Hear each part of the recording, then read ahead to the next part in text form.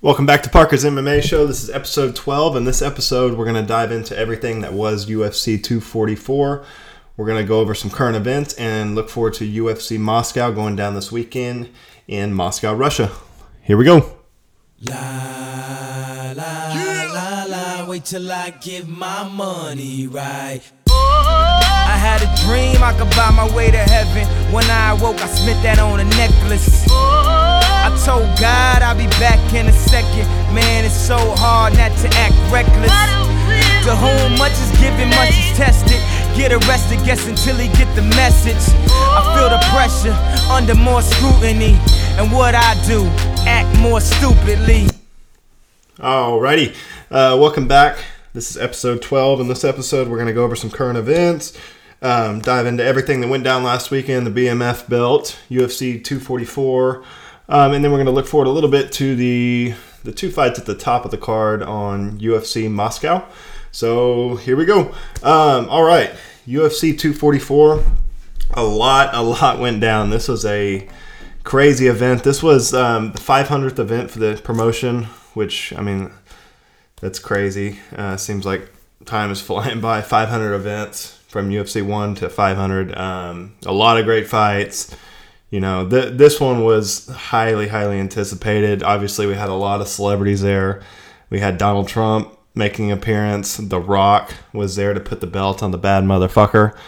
You know, just a lot of celebrities, a lot of fighters. So it was a highly anticipated card and had a really good turnout. It was a sellout Madison Square Garden. They had 20,143 people. The gate did about 6.5 million.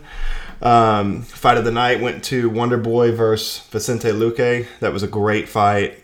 Really looked like vintage Wonder Boy. He just looked, he looked incredible. So those guys get a $50,000 bonus. And then Kevin Lee and Corey Anderson, two guys that I picked against last week.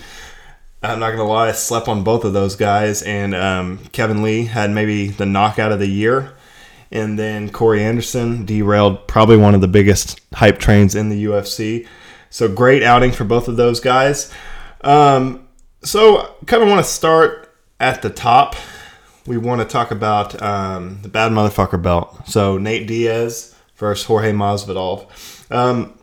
This was a fight I was really looking forward to. The build-up was awesome. The way the UFC promoted it was awesome. Everything about this fight I loved.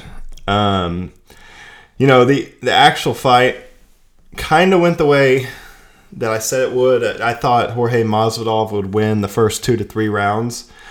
And then I thought Nate Diaz would turn it on late, make it a lot more competitive fight. Unfortunately, the fight was stopped after the third round by the doctor due to the cuts above and under Nate Diaz's eyes. So, you know, kind of breakdown of the fight. It was a lot of action. Nate Diaz started a little slow. You know, both of these guys had awesome walkouts. They had Nick Diaz walked out with Nate, which is awesome. Nick's a legend, one of my favorite fighters probably ever in the UFC. And then George walked out with Roberto Duran. Roberto Duran, legendary boxer, George Masvidal's favorite fighter, someone that he, you know, resembles his game against. So that was really cool to see those two guys doing the walkout. For the fight, you know, I had some notes on the fight. Let's see, I had first round, obviously, George comes out with the fake flying knee. You know, if you know anything about George Masvidal, he went viral earlier on this year when he knocked out Ben Askren in 5 seconds with that flying knee. So he comes out with the flying knee, fakes it. Nate kind of shakes it off. And then after that, I mean, the first round was pretty much all George. George knocked him down with a beautiful combo. He hit him with a heavy elbow. And then as he was kind of flying down, hit him with a leg kick to the head.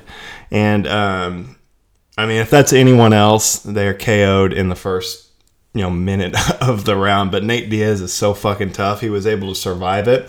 That combo and that flurry early from George was obviously huge. That caused the first 2 cuts. So the elbow caused that big cut on top of the eye and then under the eye with that leg kick. But yeah, the first round to me was all Jorge Masvidal. He did a great job. He controlled the pace of the fight. Whereas, usually it's Nate Diaz who's bringing the action, walking you down, putting the pressure on you, and making you fight at his pace.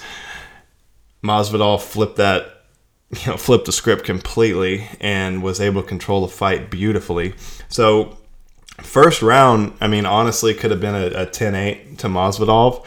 The second round was, really more of the same. Masvidal hit him with 2 back-to-back straight rights. The second one set him down and wobbled Nate. It's very, very rare to see Nate wobbled. He takes a lot of damage, but you've never really seen him hurt like he was in this fight. He was very close to going out a couple times. But, like I said, the second round was more the same. George started putting his combos together, and the violence that he puts combos together with, and just the power he has at 170. He's scary. He's a very scary dude. But, they went to the ground late in round 2, and Nate semi got close to a heel hook, but George was able to scramble out of it. No real danger there. So, I had it 2-0 after the second round to George Masvidal. Honestly, arguably that could have been probably a 10-8 round as well. The third round, Nate Diaz started to come on a little bit. He started playing with his eye a lot. I think that's what maybe led to the doctor being called in after the third round. It looked like it was bothering him. He kept wiping the blood out of his eyes. But I think it was a lot of the same. George to me still won this round, but Nate looked a lot better. So it looked like he was starting to get going a little bit. But unfortunately, after the third round, the doctor stops the fight due to those 2 bad cuts. It was obviously hard. This is a bad motherfucker belt, and it gets stopped in the third round from cuts. It was a little bit of a buzzkill on the night because the night was just so great. There were so many good fights from top to bottom. And I think everyone was just anticipating a war here. And, we're never going to know what would have happened those last 2 rounds, but the idea that George Masvidal would have gassed is absurd to me. George Masvidal, just like Nate Diaz, has been around forever. He has great conditioning. He's not known for gassing. I think it would have been a much more competitive last 2 rounds, but there's no way George would have gassed. So for me, I think it probably would have been a little more the same, just a little more competitive. Nate Diaz would have traded more. After the fight, Nate said he had a little bit of an injury. I think he had a knee injury a couple weeks out from the fight, so he wasn't able to run like he usually does. So his game plan was to, around that 4th round mark, start putting the pressure on and start putting that pace on where, usually in fights he picks it up in the second, third round. So that obviously had a little bit of an effect on Nate Diaz, but I think the big takeaway from this is just how good George Masvidal is. He looked incredible up at 170, and obviously after this year that he's had, knocking out Darren Till, who's had a great performance at UFC 244, knocking out Ben Askren with probably one of the best knockouts of all time, and then coming out and just dominating Nate Diaz for 3 rounds. How that guy doesn't get Fighter of the Year, I don't know. No one's had a better year than George Masvidal. After taking off all of 2018 and comes back and puts these 3 fights together, it's unbelievable what he's been able to do. So my biggest takeaway from that is, George just looked incredible. I think if it would have went 2 more rounds, he had every opportunity to finish Nate, and Nate is not a guy that gets finished, so that's impressive in itself. So just a huge showcase for George Masvidal. It just really, to me, I was impressed with his power. How he was able to put combos together so great, and then that power he was throwing, it was just vicious. And he doesn't just throw straight power. He kind of lulls you to sleep with some kind of slower combinations, and then just out of nowhere hit you with some crazy power. So huge win for George. He had I think on Monday he came out on Ariel's show and kind of laid out what he wants for his next couple fights. So he wants the immediate rematch with Nate Diaz, which, Nate Diaz is kind of being Nate Diaz right now. He said after the fight, he's definitely running it back. He definitely wants a rematch. And then today, he basically put a tweet out saying he's retiring from fighting. He's done with fighting. He's done with all this bullshit. So, I think that's just Nate Diaz being Nate Diaz. Hopefully he'll come back to fighting because MMA is just so much better, especially the UFC when Nate Diaz is there. The Diaz brothers, Nate and Nick, are just great for the sport. They're very entertaining. They're obviously crowd favorites. So George laid out what he wanted next, and he said Nate Diaz, which would be awesome. I think that could be, a headliner again, maybe sometime early 2020. Sometime in January. I think that makes a lot of sense. Then after that, he had mentioned fighting Canelo, which that would be interesting. I think George would probably be the bigger guy. Obviously, Canelo is one of the best boxers in the world, and even George said, I'm not a better boxer than Canelo Alvarez. That's just not realistic. But he's got crazy power. He's got great combinations. He's durable, And so I think if they wanted to make another big crossover fight, I would like to see that for George because obviously George, if he does that, is going to get paid. Conor McGregor made about $100 million fighting Floyd Mayweather. I don't know if they would do that well because I don't think George is as big of a MMA star as Conor was at the time. But if they're able to put that together, I think that'd be pretty cool. Cuban versus Mexico, MMA versus boxing.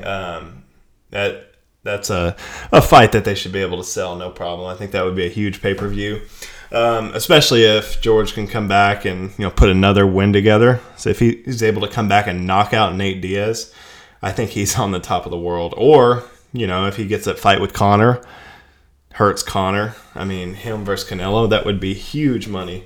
So that's his second fight, and then his third fight would be MMA, obviously. He wants the winner of Colby versus Usman. That fight's going down in December. That headlines the December 14th card. So that's a huge fight. Him and Colby are obviously teammates. They used to be roommates. There's a lot of drama there.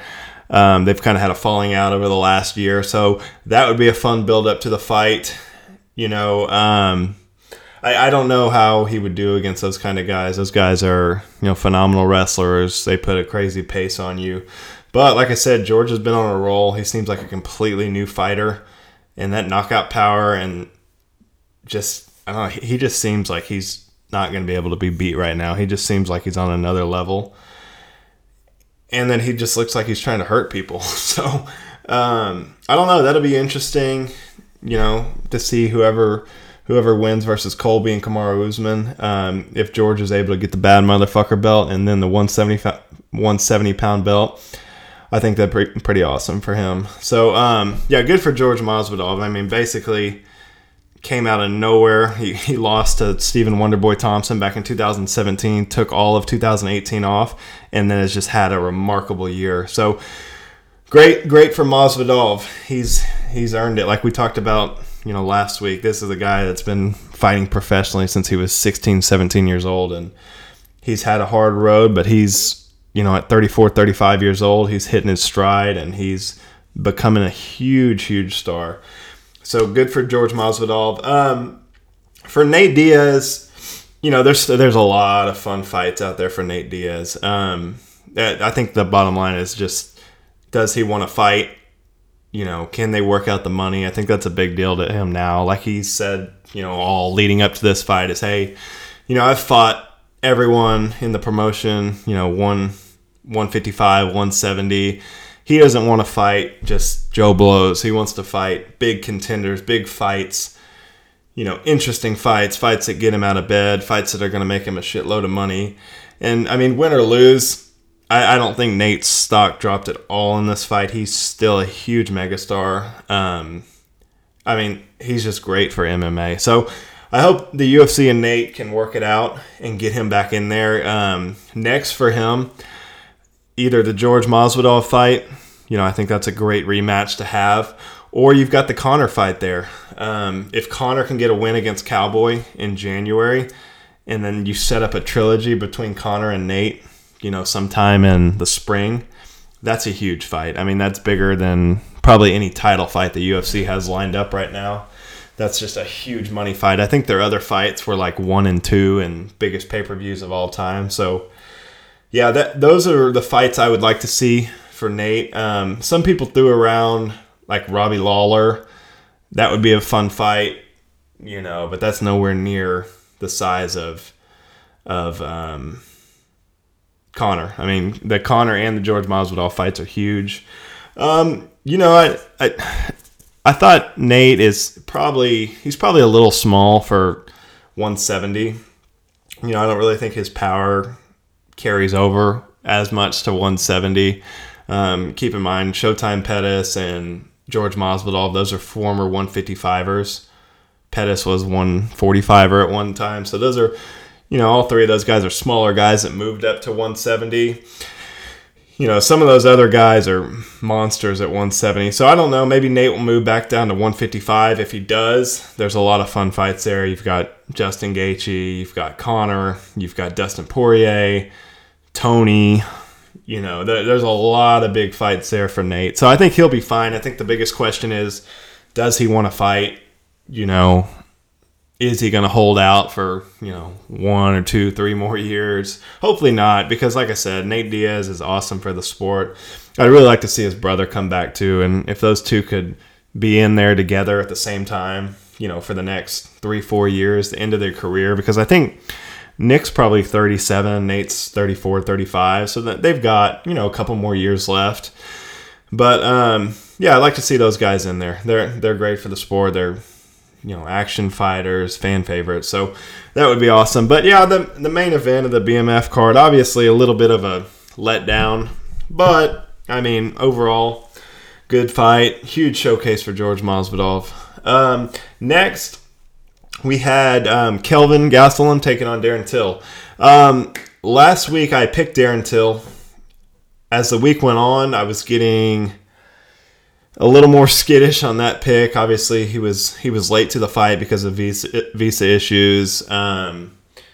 He almost didn't fight apparently because he couldn't get his medicals done because Donald Trump and all the special services and stuff were kind of blocking it up. So there's just a lot of drama leading up to it. Obviously, this is a huge fight. We talked about this last week, but Darren Till and Kevin Lee both had huge pressure to come out and make a statement and get a win.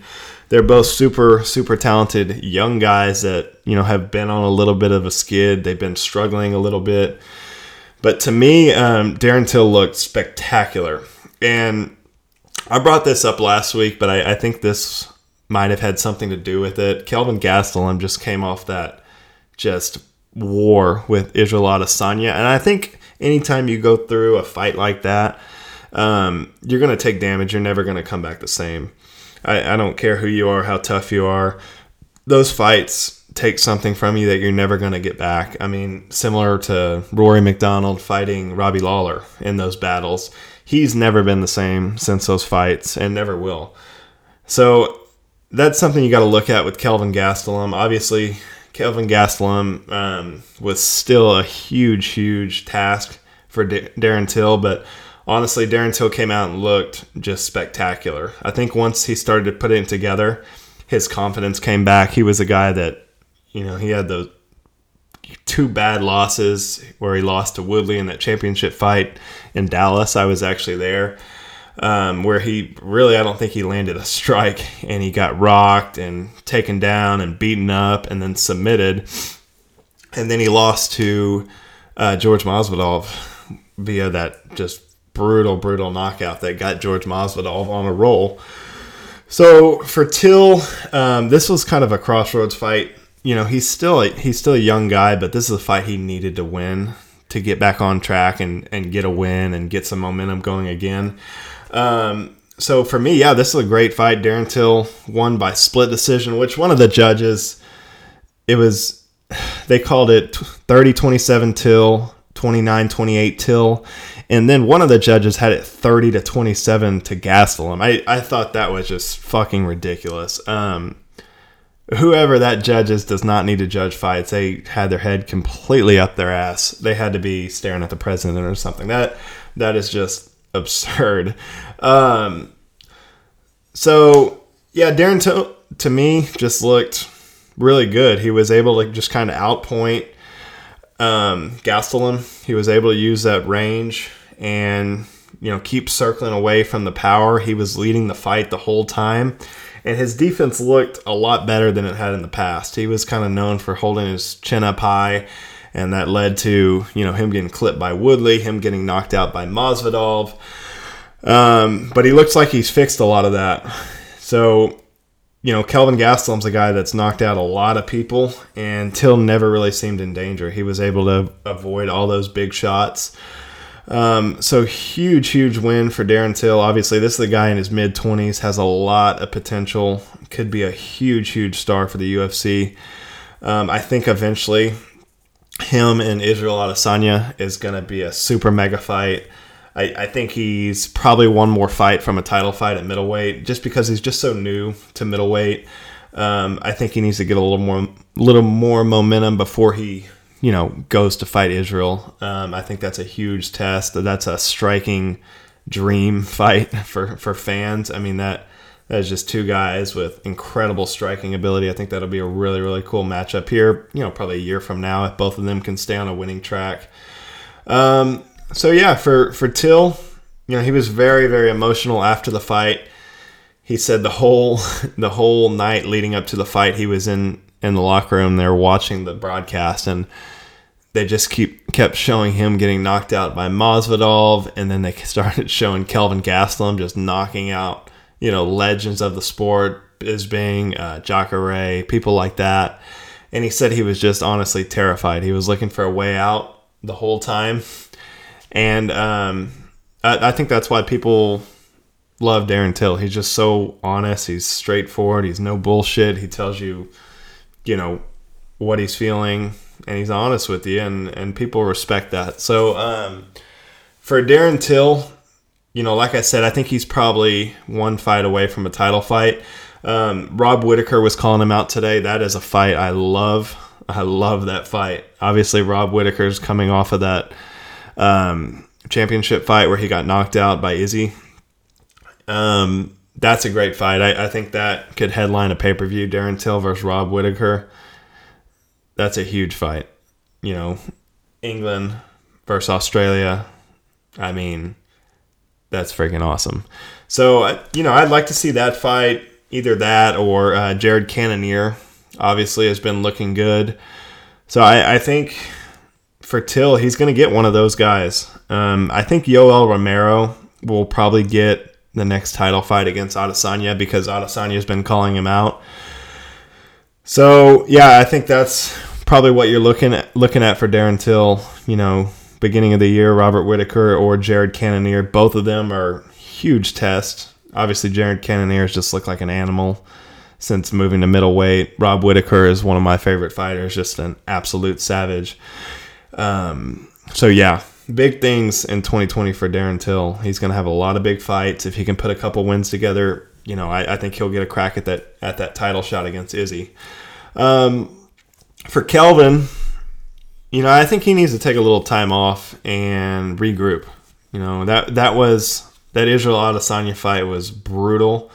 Kelvin's still a young guy too. I think he's only 27 years old. So, yeah, take a little time off and then jump back in there. For him, I think someone like Jack Hermanson. Obviously, Jack Hermanson, he was on a four-fight win streak until he got knocked out by Jared Cannonier. So, something like that would be good, So, yeah, I mean, Kelvin Gastelum, keep his head up. He's had a lot of good wins. He's still a young guy, and he'll be back. He'll definitely be back. Okay, this next fight, this was fight of the night. So, Vicente Luque versus Wonder Boy. Wonder Boy, like we talked about last week, was on a 2-fight losing streak, where he had lost to... Who did he lose to? Oh, he lost a unanimous decision, I believe, or maybe a split decision back in London to Darren Till before Darren Till got the crack at Woodley. And then after that, he got viciously knocked out by Showtime Pettis. So, little unfamiliar territory for Wonderboy. You know, he's a guy that's, I mean, he's been at the top of that division for a long, long time. So it was good to see Wonderboy, you know, really back to his normal self. I mean, it was a vintage Wonderboy performance. He looked absolutely incredible for a 37-year-old fighter taking on Vicente Luque, who's one of the toughest guys in the division. It was just an overall great performance by Wonderboy. He said he broke his hand, I believe, in the second, but it didn't seem to slow him down. It's just another guy that I think a lot of people kind of wrote off. I think everyone was kind of anticipating this to be, you know, kind of a stepping stone fight for Vicente Luque to excel himself into the top 5 at welterweight. But it wasn't. I mean, Wonderboy absolutely shut him down and really just dominated him. Wonderboy was way more aggressive than he usually fights. It just looked like he wanted to get the finish, and he wanted to kind of make a statement and prove everyone wrong. And he did. He was in there just getting after it. His combos and how weird and tricky he is. I mean, it's such a hard fight for anyone at welterweight because he's just so unpredictable. He can, you know, hit you with a head kick out of nowhere. His blitz that he does is just so dangerous. I mean, he comes in, he just blitzes, and he can hurt you in so many ways striking. He's one of the best strikers ever in the UFC. So, yeah, this was a huge win for Wonderboy. Like I said, got fight of the night. Vicente Luque, you know, I don't think he loses a lot here. This just shows how tough he is. Obviously, he had that war with Mike Perry where he shattered Mike Perry's nose with that knee. But I don't think this does anything. You know, this doesn't lower his stock. This, if anything, this you know, just continues to elevate him. Super tough fight. This guy's, I mean, he's just an action fighter. He's super, super fun to watch. He just wasn't on the same level as Wonderboy. Wonderboy's striking is unbelievable. You know, what's next for these guys? You know, Wonderboy's got a broken hand, so he's going to have to heal up a little bit. But, you know, I think he'll get someone probably in the top 5 back at 170. And honestly, Wonderboy's probably 1 or 2 fights away from getting another crack at the title, which is crazy. But, yeah, someone like, you know, Leon Edwards, that'd be a fun fight. He doesn't have a fight right now, and I don't think he's anyone, you know, none of those guys at the top really seem like they want to fight him. So Leon Edwards versus Wonderboy or Santiago Ponzinibbio, that's a really fun fight. You know, I think they're probably all neck and neck in the rankings there at welterweight. Ponzinibbio's been out for a little bit, and then Leon Edwards is coming off that, you know, dominating fight he had against RDA. So, yeah, any of those guys for Wonderboy would be a fun matchup. You know, for Luque, I think he'll probably draw someone right in the top 10 to 15 there at welterweight. Let me run through it real quick. You got Tony Rocco Martin. That would be a fun fight. Michael Chiesa. That would be a fun fight. Let's see. Anthony Pettis, if he wants to stay up at welterweight. Robbie Lawler. Robbie Lawler doesn't have a fight right now, but he's still ranked number 9. So, yeah, any of those fights for Luque, Robbie Lawler and Luque would be an awesome fight. Those guys would go to war. So that'd be a very interesting one. But, you know, great fight from those two and really, really great performance from Wonderboy. It was really good to see him back, you know, to kind of what got him to the dance. He just looked like a next-level striker, and he looked just super confident, and he was trying to finish the fight the whole time. So, yeah, great for Wonderboy. The next fight, so Derek Lewis versus Blagoy Ivanov. I had predicted Derek Lewis to win by knockout. He got the win via decision. But great fight. I mean, really, really back and forth fight. Blagoy Ivanov, how fucking tough is that guy? Man, he took some just vicious, vicious shots from Derek Lewis and was able to withstand them all. You know, overall, I thought Derek Lewis looked as fit as he's ever looked. You know, I think he lost like 20 pounds for this fight. and he really seemed to be in good shape. He was, not rushing the knockout. He was pacing himself a lot better. He usually gasses by the third round or so, and then he just kind of reverts to just winging big right hands. But he fought smart. He was able to withstand some of the submission attempts from Blagoy Ivanov. Blagoy was a gold medal Sambo fighter. I think he's from Bulgaria or Russia or something like that. So he was an ex-Sambo champion. Just a tough guy. Tough guy, all around good fighter. He's got, good submissions, and he was close on a couple of them, but Derek was able to just squeeze out of him. Kind of break down that fight. Round one, I thought Derek looked really good. Like I said, he was just super patient. He wasn't rushing anything.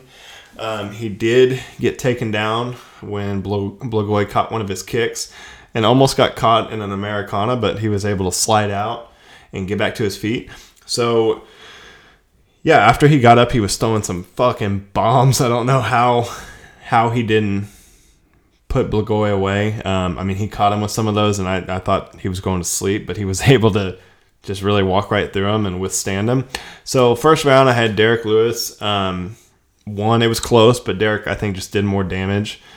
Second round, Derek did more of the same. He stayed very, very patient. He picked his spots. And when he put together combos, they were powerful, strong shots. He got taken down again. And this is the one, it was a key lock, I believe. But he was very, very close. I thought he was going to break his arm. So that was, close submission. But Derek was able to slide out of it, get back up. And then he went back to throwing bombs. And like I said, that one was close too. But I gave it to Derek Lewis, 10-9. Third round, Derek Lewis comes out. The corner had forgot to wipe the Vaseline off of his face, so he just has these two big globs of Vaseline. It was pretty funny. Rogan and Dom Cruz were kind of making fun of him, but he just did more damage in this round as well. He had one uppercut he threw in the third round that would have killed Blagoy for sure if he hit him. Good fight for Derek Lewis. Tough cookie in Blagoy Ivanov. How fucking tough is that guy? So, what's next for these guys? Let's see. Derek Lewis is sitting at number 6. Blagoy was sitting at 8. For Derek Lewis, I think he needs to get the winner of this Volkov versus Greg Hardy this weekend. Obviously, we'll talk about this later, but I think Volkov should get it done. If by chance Greg Hardy catches him and knocks him out, Greg Hardy versus Derek Lewis is a huge fight, and that could definitely headline, a fight night or something like that. But they've got a lot of heat. Derek Lewis has kind of been talking shit, calling him a woman beater and saying he doesn't have the skills to be in the UFC and all of that. So the build up to that would be good. And that's two guys that are going to stand and just bang with each other. So that's a fight I would really be looking forward to, early 2020. If by some chance Greg Hardy can get this done, like I said, I don't think he will. So for Derek Lewis, I think he'll get the winner of either the Greg Hardy versus Volkov fight or the Overeem versus Rosenstruck. Rosenstruck's the guy that knocked out Andrei Arlovski this week in 35 seconds.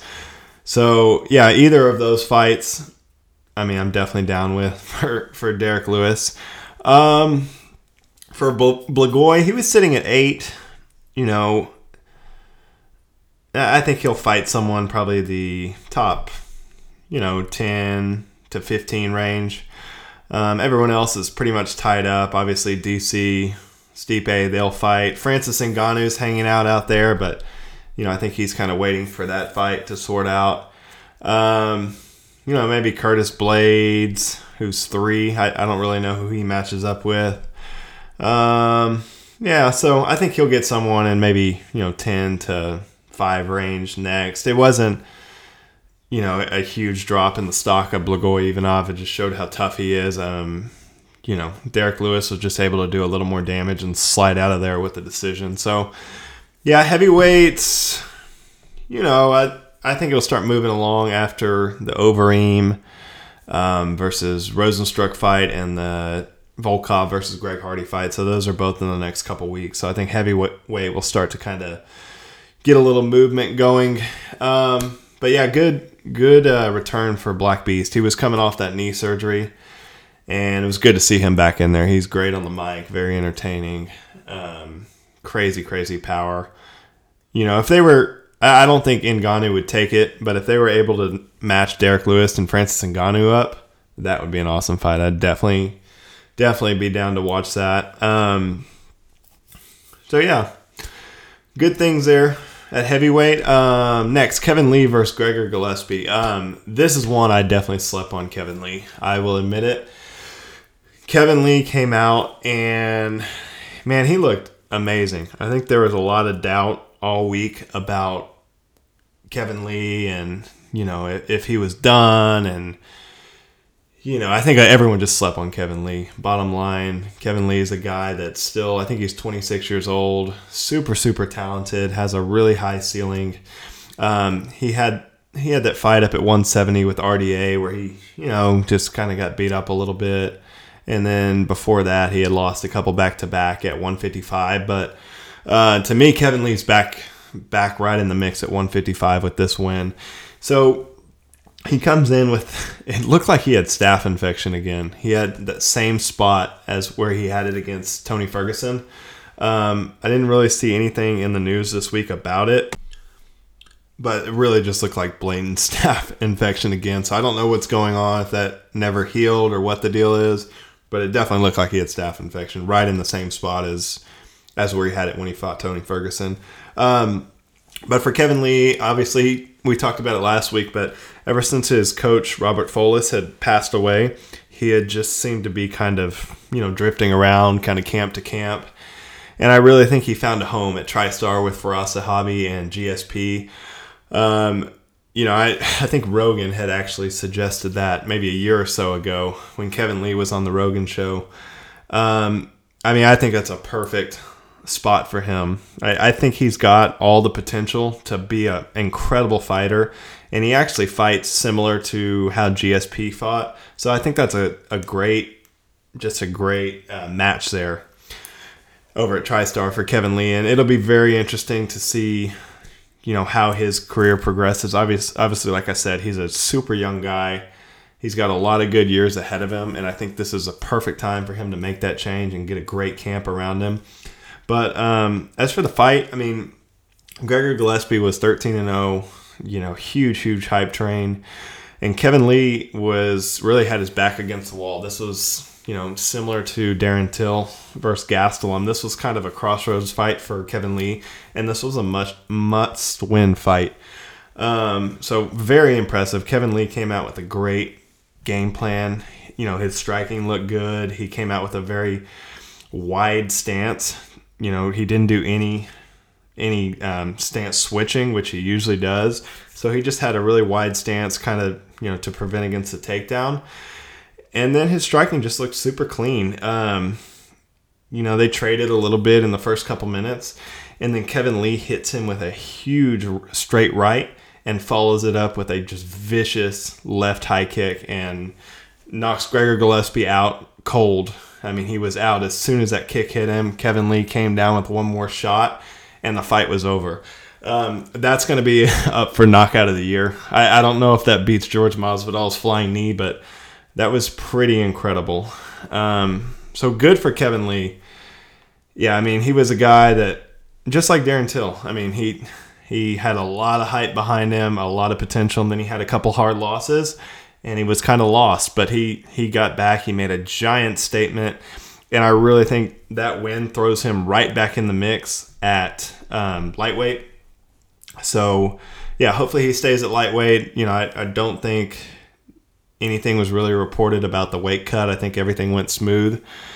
So, yeah, if he's able to, keep that up at lightweight, I think he can definitely go on a run. There's a lot of fights there for him. He called out Islam Makhachev, who, that's a super tough fight. And that's really someone that no one wants to fight right now. So that's a pretty bold call out. Kevin Lee's back at 7, Islam Makhachev's at 10. So, I think that makes sense for him. Kevin Lee versus Paul Felder would be a really fun fight. Paul Felder's coming off that war with Edson Barbosa and then a decision against James Vick. So, Paul Felder's been looking really good at lightweight. He's number 8 right now. Kevin Lee versus Dan Hooker. That's a big fight. So it'll be interesting to see what they do with Kevin Lee. You got Justin Gaethje, who's still hanging around without a fight. But I think Justin Gaethje's kind of either looking for that Conor fight or to fight the winner of Khabib versus Tony. So there's some good fights out there for Kevin Lee. It'll be interesting to see what he does in 2020. Okay, so next, Corey Anderson versus Johnny Walker. This was another guy I think a lot of people slept on. Corey Anderson, obviously not the most entertaining fighter, but like I said last week, just super, super gritty, tough wrestler, and he had a huge chip on his shoulder. He came in here, I think everyone had wrote him off. No one thought he was going to come in here and knock out Johnny Walker, and he knocks out Johnny Walker in the first round. Obviously gets super emotional afterwards, gets in Johnny Walker's face at the press conference, says if he doesn't get the next title fight, he wants to get cut from the UFC and go somewhere else. But man, what a performance by Corey Anderson. He just looked, very, very impressive. Johnny Walker's a guy he's been kind of a freak show in the division. He's been knocking everyone out. And Corey Anderson just came in there and just put him away and just did work on Johnny Walker, sorry. So yeah, for Corey Anderson, that's 5 straight wins at light heavyweight. He's sitting at number 2 right now behind Dominic Reyes. There was a lot of back and forth. You had Dana White saying that he was, or his crybaby bullshit wasn't going to get him a championship fight and all this, but he's right there. I think the next fight for John Jones either needs to be Dominic Reyes or Corey Anderson. John Jones came out, I think it was yesterday, and said that he thinks Dominic Reyes is the harder fight. So, that may be the next fight for John Jones. Where does that leave Corey Anderson? If Corey Anderson doesn't get the John Jones fight, you've got Anthony Smith out there. Anthony Smith is coming off that win against Gustafsson, and I think he's been hurt. He maybe broke both of his hands, so he's been out for a while. So you've got that fight. That's a great fight. You've got Corey Anderson, who's sitting at number 2 right now, and Anthony Smith, who's sitting at number 4. Anthony Smith was on a roll until he lost to John Jones, and then he responded with a big win against Gustafsson, and that's when Gustafsson retired. So that's a fun fight for Corey Anderson. You've got Jan Blachowicz, who's out there. He viciously knocked out Luke Rockhold. So yeah, I think those are probably the next 2 fights, next 2 options for Corey Anderson. Anthony Smith, I think, makes the most sense. If John Jones is going to fight Dom Reyes, Anthony Smith versus Corey Anderson, that's a great fight at light heavyweight. So yeah, and you had Anthony Smith that was calling out Corey Anderson this week. So yeah, that'd be really, really interesting to see that fight. But good win for Corey Anderson. That completely halted the hype train of Johnny Walker. Johnny Walker, he'll be back though. He's, super, super weird, unorthodox fighter. He came in at number 7. So I would see him, maybe getting the winner of Volkan Ozdemir versus Alexander Rakic.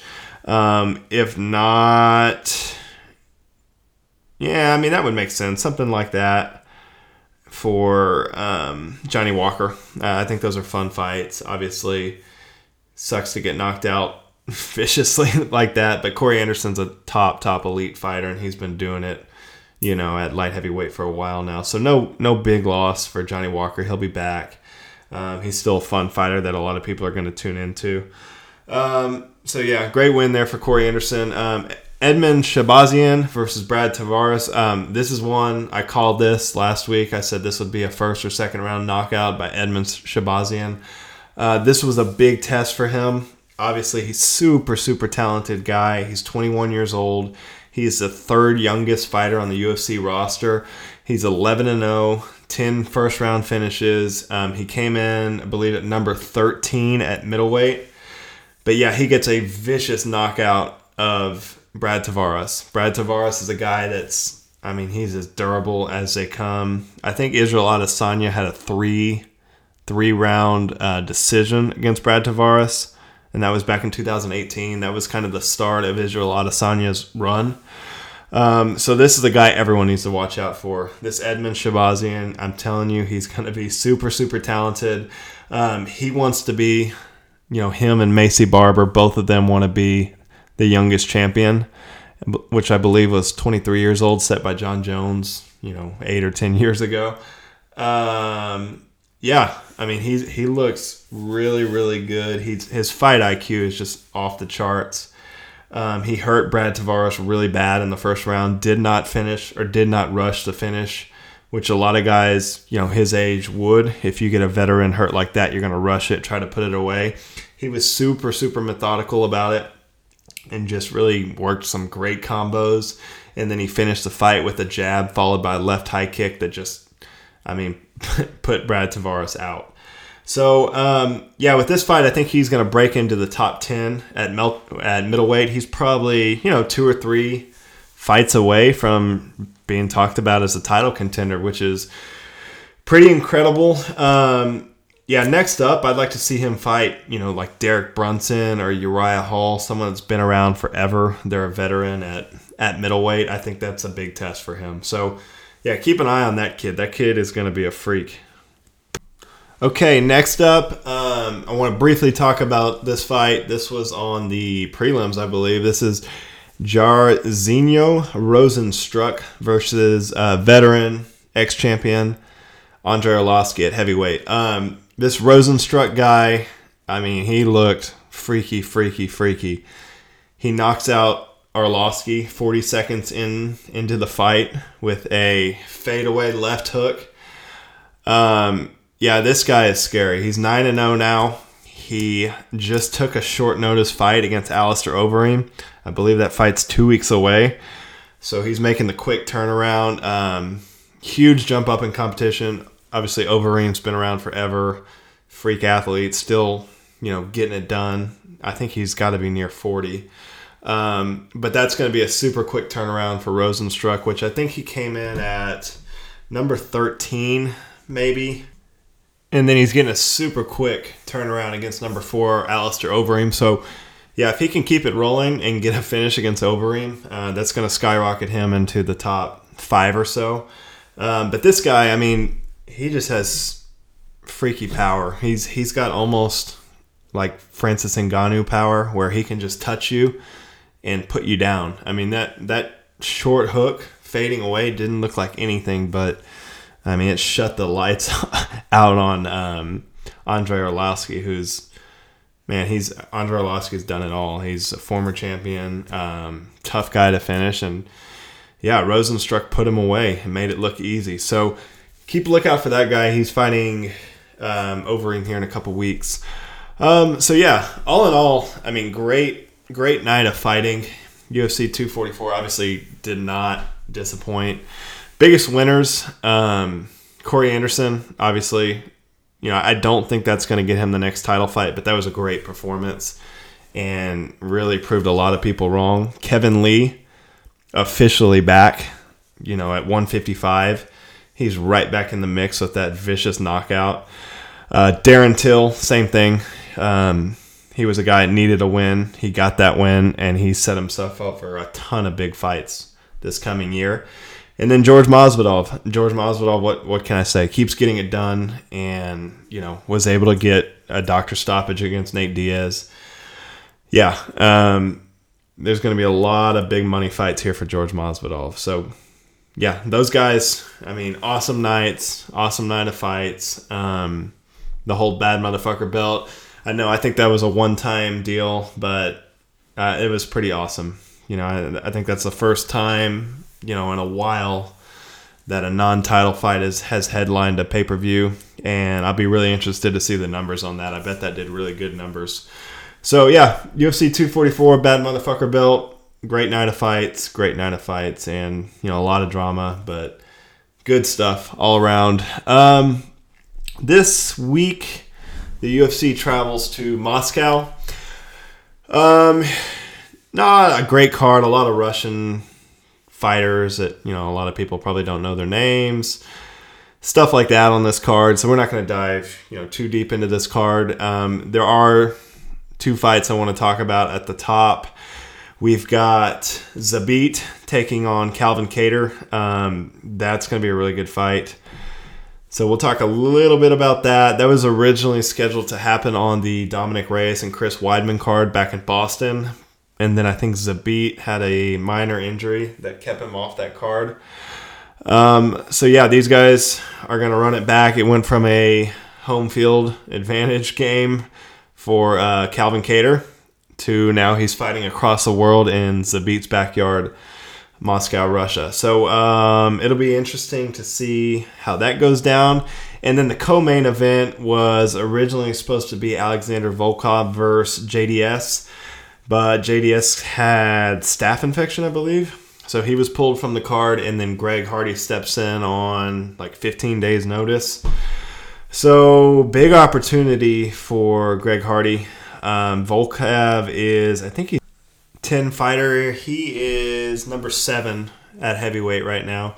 So, he had been on a roll. He knocked out Stefan Struve, knocked out Fabricio Verdum.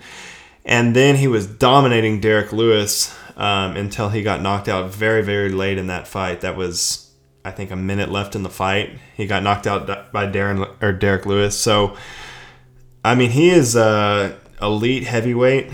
He's had a lot of good fights, a lot of good wins.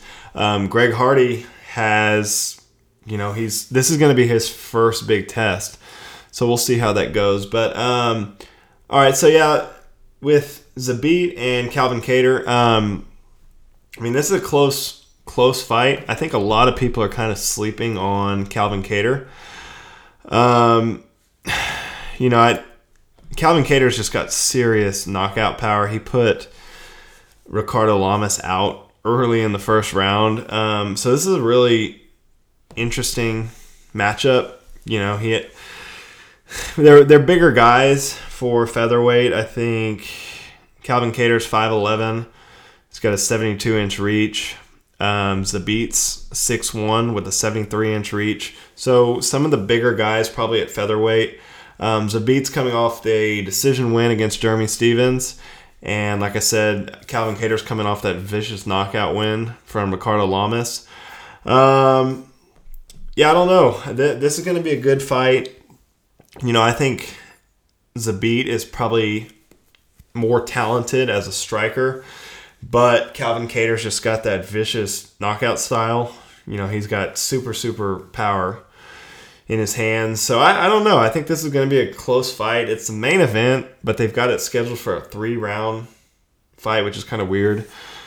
But if I had to take a pick, I think Zabit will get it done. I think he's just overall, I think he's a better fighter. Calvin Kattar's got that knockout power, but I think Zabit's a smart fighter. He's going to be able to, just stay away from the power of Calvin Kattar. Zabit's also really good on the ground, so if that goes to the ground, that'll be interesting to see what happens. But I've got Zabit. I think he's going to win a 3-round decision. I don't see him getting knocked out. I don't see him putting Calvin Kattar away. But I think he's just going to be a little better everywhere and be able to outpoint Calvin Kattar. So that's my pick on that one. We're going to go Zabit with decision win. Volkov versus Greg Hardy. Like I said, this is a big step up in competition for Greg Hardy. I would say I think Volkov should win this fight. He's, a much more experienced fighter, a lot more well-rounded. He's been in there with some top heavyweights. He's got wins against Verdum, Stefan Struve, Tim Johnson, Big Country Roy Nelson. So he's got some good wins. He's got a win against Blagoy Ivanov back in Bellator.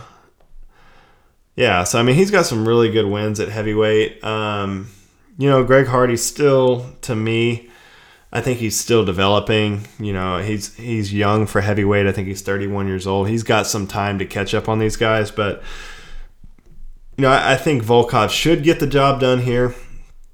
I don't think he's going to knock out Greg Hardy, but I think he should be able to dominate him. Just because he's a better fighter all around. But I mean, it's heavyweight. Greg Hardy's super athletic. He does have knockout power. He seemed to gas a little bit in his last fight, after the second round. So that'll be interesting to see what happens. If by chance Greg Hardy catches Volkov and gets a knockout, I think the only fight to book next is Derek Lewis versus Greg Hardy. Like I said, that'll skyrocket Greg Hardy, where he's not going to be allowed to fight these cans anymore. He's going to have to start fighting the best of the best at heavyweight.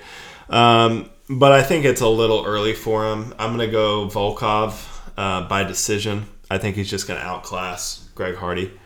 So that's my official pick there. Couple current events. We talked a little bit about Trump making an appearance. That was a big deal. I think it cost $60,000 to set that up. The RNC paid for that to get him there. They paid for the tickets, the catering, Trump and his guests. So Trump was there with his two sons, Eric and Donald Jr. So good to see Trump at UFC events. Whatever you think of Trump, to have the president at a UFC event, that's a huge, huge deal for the sport. So, yeah, that was cool. We talked about Canelo and Masvidal. That'll be really interesting. I think if Masvidal can get a big win, like a knockout win against Nate Diaz in the rematch, or if he's able to get the Conor fight and get a huge win there, I think that's kind of a no-brainer. Or a fight that you could sell big time. Canelo is probably pound for pound one of the best boxers in the world. But Masvidal, if he could put another big win together, will be a huge star. And I don't think that'll be as big as Mayweather versus McGregor, but I think that would be, pretty big. What else? Yeah, so I think that's pretty much it. We covered a lot of the other current events. So, yeah, all in all, great weekend of fights. I think that was, top to bottom, probably one of the best cards of the year. Be interested to see what the numbers did on the Bad Motherfucker belt. And then, this weekend we got two good fights at the top. I'll definitely be tuning in. I think that's a 2 p.m. Eastern start for that main card in Russia.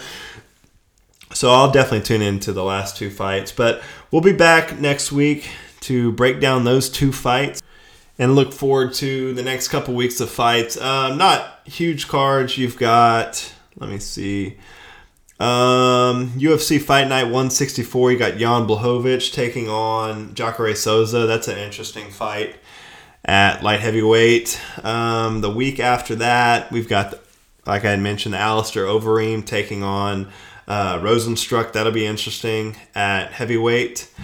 And then the next card after that, that's the UFC 245. We'll do a lot of coverage on that. That's a huge, huge fight card. That is just stacked. You've got Kamaru Usman taking on Colby Covington at the top. Max Holloway defending his featherweight title against Volkanovski. That's an awesome fight. You've got Amanda Nunes returning to defend her title against GDR. You've got Jose Aldo moving down to bantamweight to take on Marlon Moraes. Uriah Faber taking on big-time up-and-comer Peter Yan at bantamweight. That's the main card. And then on the prelims are even stacked. Let me see. We've got Jeff Neal, Dallas Zone Jeff Neal, taking on Mike Perry. Mike Perry making his return. That's a great fight. Let me see. Matt Brown fighting against Ben Saunders. Matt Brown making a return. He's been off a long time, but Matt Brown's a legend. Yeah, so I mean, man, really, really good fights on there. So I'm really looking forward to that. That's December 14th.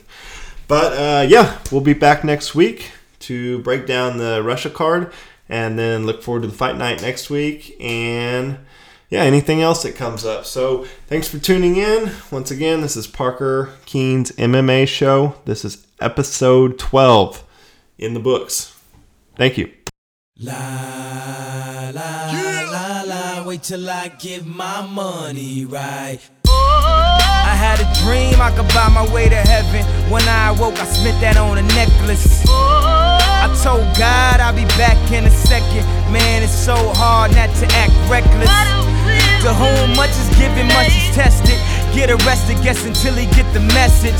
I feel the pressure under more scrutiny. And what I do, act more stupidly. Bought more jewelry, more Louis V. My mama couldn't get through to me.